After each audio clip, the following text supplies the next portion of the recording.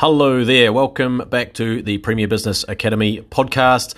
It is great to see you again. No, I can't see you, but I'm sure you know what I mean. So all good, let's keep moving. So today's message is 3 keys to amazing customer service. As always, we love to share practical stuff that works, stuff that we've proven, tried and true techniques that we use and strategies that we use in our businesses under the Premier Group umbrella, and all strategies and techniques that all of our Premier Business Academy clients use as well. So our mission is to help great Kiwis to get ahead in business and in life. So here we go. 3 keys to amazing customer service. Number 1, empower your employees to make decisions. There's nothing worse for a customer to hear than, oh, well, I'll have to ask my manager. I'm not allowed to do that, or I can't make the decision, or I can't comment on that, or I can't help with that. It happens all the time, and it's really frustrating. So let your employees have the power to make a customer leave your business happy, and that customer will not only come back, but they will bring friends. In other words, they will refer your business if you can give them a great experience around this. So this stuff is basic stuff, but it's amazing how many businesses miss out on this and therefore miss out on making tons of easy sales. Number 2, say hello without selling. So what does that mean? That means, well, one of the biggest problems with email marketing, because most people do this, is that small businesses believe that without a call to action, e.g. buy this or call now or do this or do that, there is no point in sending the email. Well, that is totally incorrect. It is very valuable to send out an email once in a while just saying hi or hello with an interesting story or a tidbit or something that appeals directly to your audience. Add some value, something that they'll be interested in, something that's going to add some value or help them out. Do this and your audience will react a lot more positively when you do email them to buy something. So when you do put out there with the marketing email, they're going to respond in a much more positive manner because you are adding value for them in previous emails. So number 3, make it easy to share how good you are. So social media guarantees that good or bad, people will be talking about you and sharing what you're doing. But nothing good comes out of simply asking them to share how great you are. Remember, no one believes that you're awesome if you're the one who has to tell them. Instead, show them. Everyone has a camera on their phone, right? So they don't even make phones without cameras anymore, I don't think. Pretty sure of that. So do something worthy of somebody taking a photo of it. Here's a great example. There's a coffee chain that allows every employee to give a whatever discount, in inverted commas, whatever discount. The more fun, the better.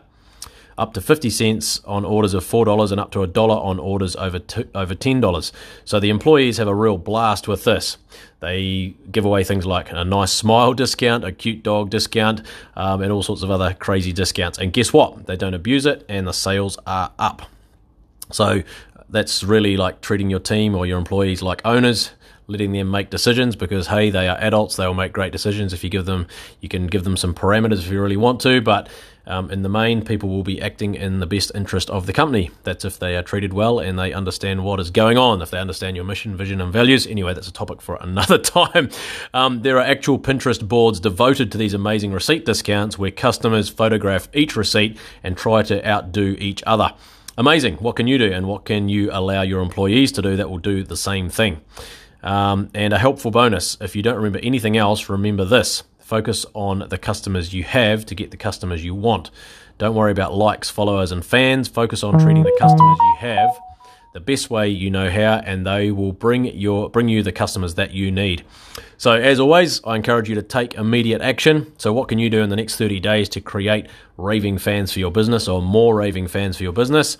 As I always say, satisfied customers are simply not enough. They are not loyal. They will still buy elsewhere, whereas raving fans are next level. They will be loyal customers and they will talk about your brand everywhere they go. So as I always recommend, get your team involved in this challenge. Brainstorm it around a whiteboard for 10 minutes or more, and your team will come up with some great ideas that you can implement immediately. Pick out, one idea to implement each week, or one idea to implement each day, even if they're easy, low-hanging fruit, easy ideas to crank out and get it happening. Also, don't forget to message me or email us to subscribe to our weekly Survive and Thrive webinar. So receive world-class tips and practical, actionable ideas to take your organization to the next level. So jump on the list. It's very cool. We've just done our 27th webinar today. We get tons of awesome feedback, and we are pleased to say that our customers are finding huge value in these and giving us some amazing testimonials. I'm going to share a couple with you before we go. Really enjoyed the webinar, liked the time it was held and that it was short and to the point. Another one was fantastic stimulus with good information. Another one was I attended this webinar for the first time and it had great content and Bernard is a great presenter. Hey, cool. Thanks for that. Didn't see that one. Awesome webinar. Thanks, Bernard. Excellent, insightful content straight from the heart is always refreshing. And it goes on and on here. Anyway, I won't bore you to tears, but anyway, there's hundreds of testimonials so far. So we would love to see you there. And I like to tell it from the customer's viewpoint, not mine, because there you go. The proof is right there in the pudding. The proof is in the eating. I think that's how that saying goes. No idea, actually. I suck with old sayings. Anyway, so thanks for joining.